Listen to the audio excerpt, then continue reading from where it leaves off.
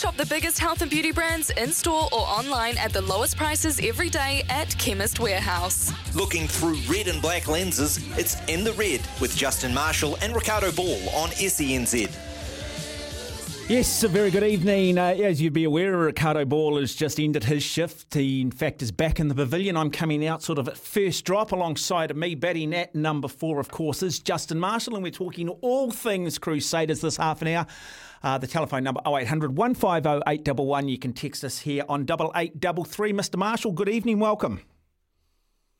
Good evening, Watto. Good evening to everybody, and welcome into the Red. Wow, mates, what another fascinating weekend of Super Rugby, amongst other things. I don't want to start off the show by gloating, but I will, because there was other sporting events going on at the weekend, Watto, and mate, you know how hard it is to pick a major winner. It's not easy, is it, really? Well, not a major winner, but a major championship winner. I picked Justin Thomas. I tell you, you would have been sitting there going, "Damn, I'm going to come up just a little bit short after the 17th, and then at the 18th, you would have been dancing in the streets." Yeah, when he missed that putt on the 17th, and I sort of thought to myself, he probably needed that, and that old mate was going to definitely make par at least on the 18th. But as it transpired, that didn't happen. And Zalatoris, to his, I guess, pedigree, making a putt, and he hadn't made putts all day to take it into the playoff. But yeah, I thought I was out of the mix, to be perfectly honest. So I got him early doors as well. So yeah, it was a good payout. But as always, mate, you know, average gamblers always only tell you about their wins and not say how much they've lost. But I'll take it. Yeah, I do have a saying: Las Vegas wasn't built on winners, Justin. Well, I tell you what. No true word could be spoken, I think. I've got to say, the back nine of a major golf championship on the final day is the most compelling sport you can watch. If you want to see a metaphor for humanity, for life, you see it all, don't you? You get a quick understanding why there is a need for sports psychologists. Yeah, absolutely. And I'll tell you what, coming from an environment like I've been in with rugby, and I probably put it in a category of goal kickers when they're at a World Cup, the Stephen Donald thing, where everything's on the line, and basically at that stage and at only that stage in the game, you become an individual. And when I was watching the golf and the finish of that, that's how I can kind of relate it to rugby, where you live and die by the sword as a goal kicker. You could miss a crucial penalty conversion, and that's the game gone. And as an individual, you're the one who has to shoulder that, and the whole team goes in and puts the arm around you, goes, "Oh, it's not your fault. We could have done more during the game, mate." Blah blah blah. But I watched Thomas on that first playoff hole hit that really really good drive, but it went into the rough, and he had to play out, and then he had to back his chip. And I was just thinking, there's millions of people watching that whole crowd, and he stiff sits, I think, 8 feet or something like that, and makes the putt. Yeah, I think I'd crumble in that environment, to be honest. It's tough, though, isn't it? Because you then have to live. You can be a really good husband, father, a really good guy. You've never done anything wrong in your life. And then suddenly you have one of those if-only moments, and you're sort of labelled for the rest of your life. You almost get this prison sentence for life. And I use like World Cup football when you miss that crucial penalty in a penalty shootout. And you're like, I don't deserve this, but now I have to live with it. This is what I'm going to be remembered for. Yeah, absolutely right. And you know what? The greats of any sport are the ones that clutch those moments. And, I felt in my time when I played with the All Blacks, and given that we're obviously talking about the Crusaders and then the Red, although I'm sort of still gloating about my golf bet, was, that's how I felt when Metz needed to clutch something, Like he even, I played with DC, but not enough, I guess. So really throughout my period, Metz was my Grant Fox. And when we were basically in the crap in test matches or behind, not playing well, and he was still knocking penalties over from 35, 40, 45 metres from all different sorts of angles, you respect that skill, whatever sport it might be. That individual that can step up and be a marksman like that, you think of Steph Curry in the NBA, all of those individuals are great because They handle the pressure, they handle the moment, and they always deliver. But your frailties are, like I say, this is the difference between individual and team sports. And I used to say this about the Ironman and people who went up and do the Hawaii race. And you go, boy, when you fall apart up there, it is there for everybody to see. I mean, you can be having a slightly bad day in a team game, and there are players that you can sort of hide behind. It's not always that obvious, is it? No, it's not. And I guess you've got to feel that. Forgive me, you might be able to help me out. I think it was his name Parisi, the guy that the guy that bottled it, who was winning the PGA Today tournament, who out of Chile. He'd won. Sorry, the Chilean. Yes, yeah. Someone will help us out there. We all know who he is. And he had the Pereira. There you go, Pereira. It almost sounds like Peroni. In his grasp, and that's exactly what you're saying. Like it's his first time in that environment. He had basically played 71 holes amazingly, and he gets to that pivotal point where he's still got a lead in the Open, and he double bogeys the last hole to not even put himself in a playoff. And that's the hero-villain scenario massively, isn't it? And, hopefully he bounces back from that, but that can either thrive or ruin a career, a moment like that. Yeah, and look, I'm with you. I hope that he can at some point have his moment and realise that, and he actually learnt from arguably what he would probably consider to be quite an embarrassing moment. I hope he doesn't look at it as embarrassing, but, the world are going to sort of label him as a bit of a choker, aren't they? Because we've had a few over there. Who was the Frenchman that blew the British Open some years back, and then we had and then, of course, we had the Australian, the Shark. Greg Norman. We had Greg Norman blow the Masters, didn't we, back in the early 1990s? And then, the famous Frenchman who blew the British Open. Anyway, we probably should talk the Crusaders, shouldn't we? Well, I guess so, because, look, fundamentally, they had a pretty I guess, I won't use the word easy, but a fundamental task of going out and making sure that they denied the Drua any access to their ability to break a game open with nothing to lose attitude and cause them a lot of heartache and a lot of problems. They methodically went about their business. So I think their match over the weekend kind of just sort of sat there idling away, because ultimately they got the result, they got the bonus point and everything we expected out of it. And you can sometimes gloss over that, Watto, where you just go, oh, well, they were expected to win, but you've still got to go out there and do that. And the Drua have caused plenty of teams in this competition problems, but the Crusaders just looked like they knew what they needed to achieve. They got the job done. They didn't come out with any major injuries, and their momentum just continues. Yeah, I was sort of having a little jog today thinking about maybe some of the question lines for you today, Justin, and I was talking to a guy by the name of Graham Patterson yesterday, who's the Crusaders' biggest fan. And yep. And I was talking about Mitchell Drummond along the way and Bryn Hall, and I felt that there'd probably been both of them had been disappointing in that middle of the season when the Crusaders perhaps weren't playing that well. Clearly, somebody's had a bit of a word to them, because I think there's been a noticeable improvement from certainly from Bryn Hall. When a halfback's not playing well, what genuinely defines that? What are the aspects? What makes a halfback not play well, or what suddenly changes? Pressure. So when you're not playing well, the pressure comes on you to perform. So the expectation levels rise a bit more than what they are usually sitting at, because you're not playing well.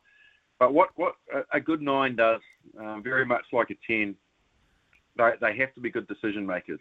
And generally, you have to pick the right person out to distribute to. You have to choose the right way to go, left or right, and play in the areas that are productive. And when you're slightly guessing yourself and become indecisive because you're unsure and you're slightly off your game, and like when you're not decisive, it totally affects everybody around you, and that's when you start to struggle. And I went through that period. There's no doubt about it. And so when a halfback sort of loses their form, it's more around decision making.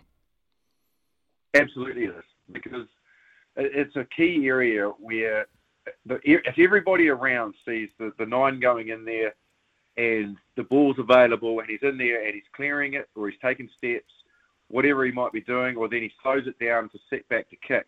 Everyone else reacts around that movement and around that body language.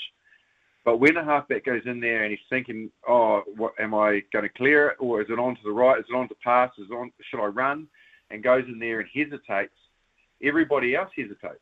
They can't help themselves because that person hasn't been decisive. And I certainly know when I was going through a difficult period, sort of around 99, leading into 2000, and there was, a lot of chat going around about the way I was playing. Wayne Smith came to me, and that was the very message that I think resonated with me the most. Was he said, you've got to play on instinct and be decisive, be the player that you are and have been, and go out and take the game by control because you know what you're doing is right. You look like every time you approach the ball, you're thinking about it. And that's taking up time, and it's making you non-decisive, which is affecting everyone else, but more importantly, it's affecting your decision-making. So how did you shift from being a form halfback to suddenly moving into that mindset where you went from being very instinctive and playing your natural game to suddenly second-guessing yourself? Was it because people were in your ear? Because you're getting coached by committee? Were you reading the newspapers? I mean, how did that downward spiral begin? Yeah, you pretty much touched on all of it.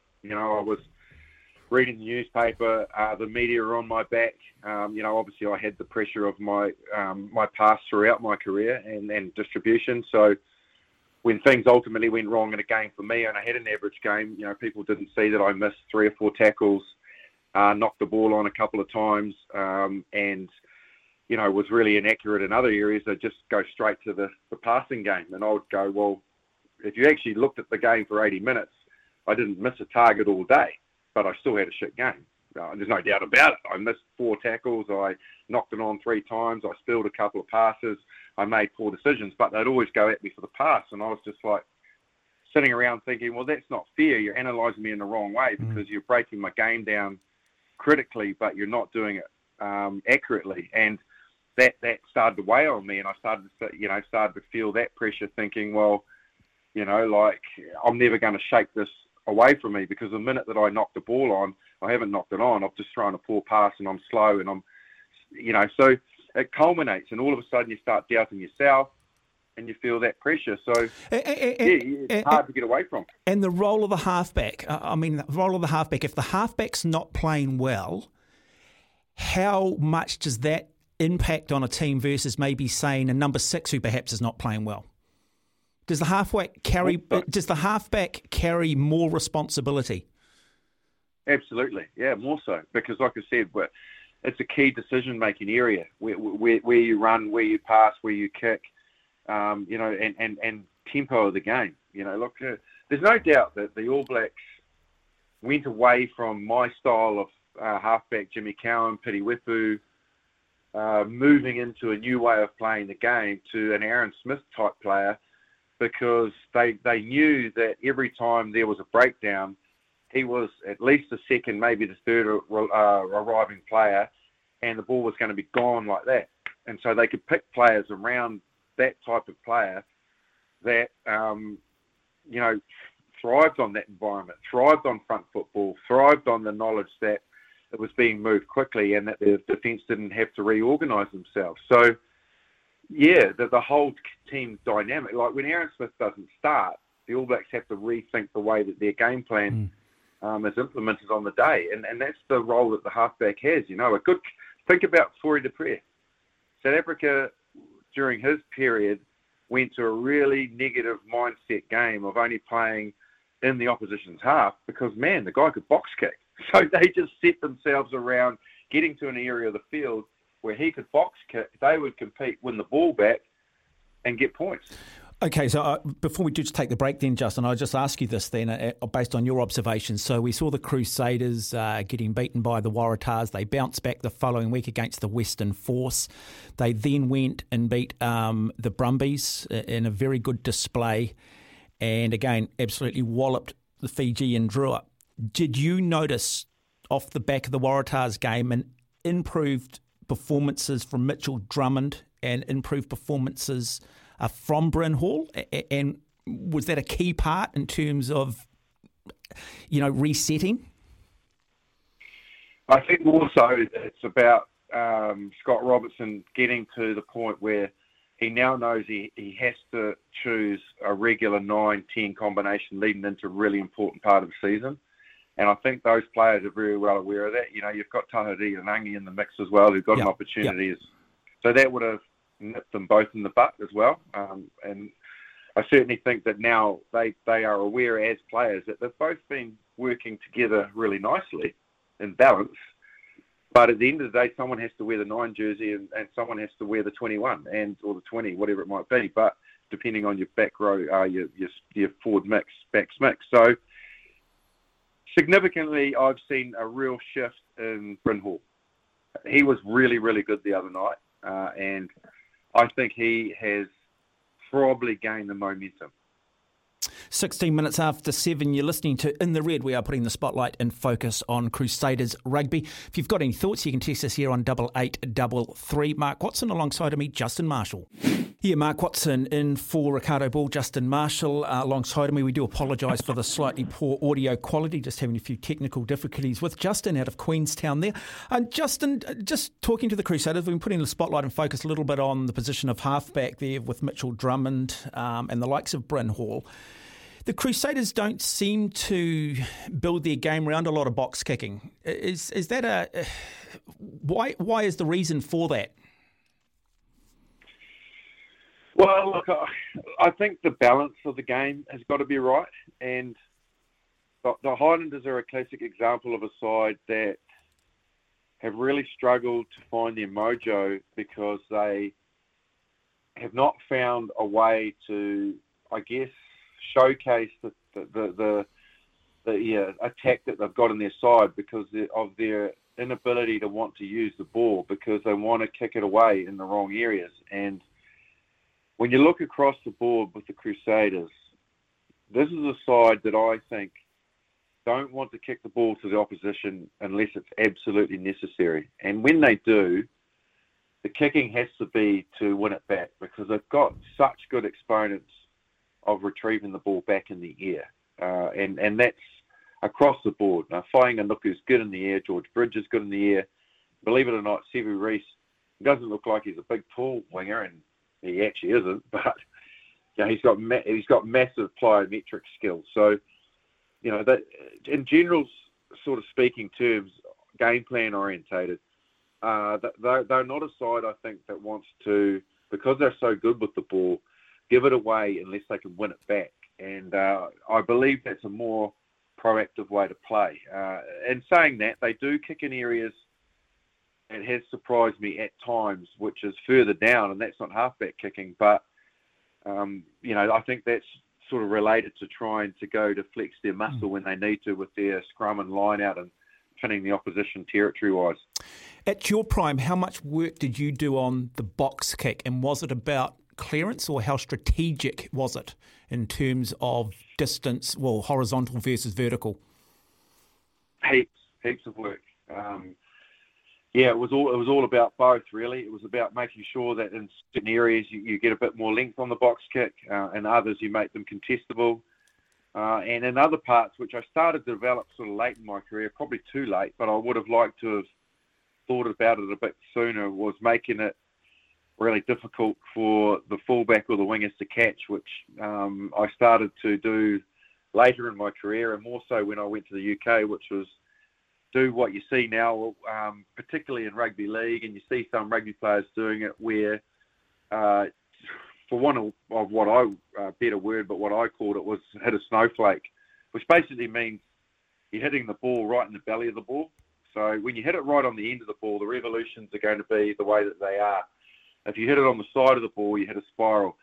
But if you get it right flush in the middle of the ball, you'll create that basically snowflake effect where the ball is floating its way back down. And that's just the general way that the ball operates if you hit it in that capacity. And that makes it really difficult to time and a jump for. Like anyone that will know that if someone hits you a really good ball that's hit like that, it's impossible nearly to jump and try and catch it in the air. You have to wait for it to come down. You see players hover under it thinking, oh my God, and it's literally like catching a snowflake dripping down out of the sky. So all of those variations come into play. Okay, Justin, you're probably not sure if you can see it or not, but I'm actually wearing a Mount Albert Grammar hat on, right? Which means we're going to talk Jack Goodhue right now. I wore it in honour of Jack, one of the good guys. What do you made of his form now? Is he slowly sort of moving his way more and more into All Black contention?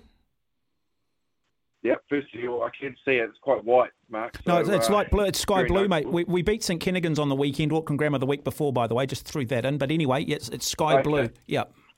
Oh, is it? Okay, very nice. Yeah. Well, I certainly know that he is a grammar boy, and he's made his way back into the environment really well.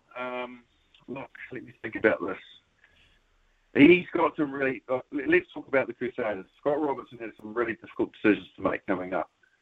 Now, they are final round robin game against the Reds at home, and then it's quarterfinals, semi-finals, final. Now, that's full-strength team. No messing around, no All Black minutes, no keeping players happy. It's business time. Crusaders play finals football. That's how they roll. So when they get to that part of the season, there's no of this put an arm around a player because he hasn't played any minutes sort of carry on. It's about putting your best team out there. It's a ruthless side, and unless someone gets injured, it goes out week to week to week. We can go through the dynamics of it. Middle row is one of those positions. He's got some decisions in the front row with some of the young boys really stepping up, like Newell and Bauer, who have been outstanding. And back row, is it Christie, is it Matera, where does Blackadder fit into the mix? There's lots of decisions there, but probably the one that's going to cause them the most headaches, leading back to your question, is midfield. He played Jack Goodhue at 12 at the weekend with Enor outside. I thought Enor was outstanding. I thought he was more outstanding than Jack. But you're going to flourish when the team is playing expansive rugby. Look at all the goals that Fergus Burke kicked. They were pretty much out on the touchline. So the centres and the wings prospered from the way the Crusaders are playing. So Enor's going to look a little bit more, I guess, glossy than what Jack Goodhue did. Now, Havili comes back into the mix. Somehow he's got to work out that back three. Bridge got an opportunity. Whainganuku can obviously play centre, and he's a threat across the park. So lots and lots of headaches. Like the question you asked me was Jack Goodhue. Sitting there in your Grammar blue cap, he's the one that's at the moment probably not where the others are. Yep. But that doesn't mean that he can't be there. Comes finals football. You're not going to. You're not upsetting me, Justin. I just want to get your thoughts on it. Yeah, well, I'm a massive Jack Goodhue fan. That's the problem. But I'm a massive Jack Goodhue fan at centre. Oh, me too. 100% agree. 100% agree. Yeah. So it's then. I don't believe that Braden Enor plays 12. He's a wing centre. So that basically means if Jack Goodhue's playing, he's pushing out Enor and Whainganuku, and he's your starting centre. Whainganuku has to start. He's the form back apart from Jordan. So, and Sevu Reece, I guess. So, I've contradicted myself a little bit there. There's three good players there, but he can't be left out. So he has to play one of those two positions, centre or wing. Look, if it was me at the moment and I was starting the quarterfinal, because of Jack hasn't had the amount of rugby, and he's gone 12 and he's gone 13, and he's still kind of finding his way back into rhythm, I would go Havili Enor at the moment. There you go. But in saying that, I wouldn't be disappointed if he started Jack Goodhue at 13, but I wouldn't be convinced that that's the right decision, if that makes sense. It does, Justin Marshall. And as always, mate, love the fact that you're not afraid to have an opinion. Justin, it's been an absolute privilege and a pleasure as always. Another edition of In the Red, and good luck against the Reds this weekend. Thank you, mate. Thanks to all the listeners for joining us in the Red, and looking forward to this weekend and then the finals. Yes, boy. Should be good. Just 28 and a half minutes after 7. You're listening to SENZ. Text us here on 8833. Coming up next, we'll turn it up. We'll change it up. We will talk Pacifica Rugby. It is Pacifica Flair next.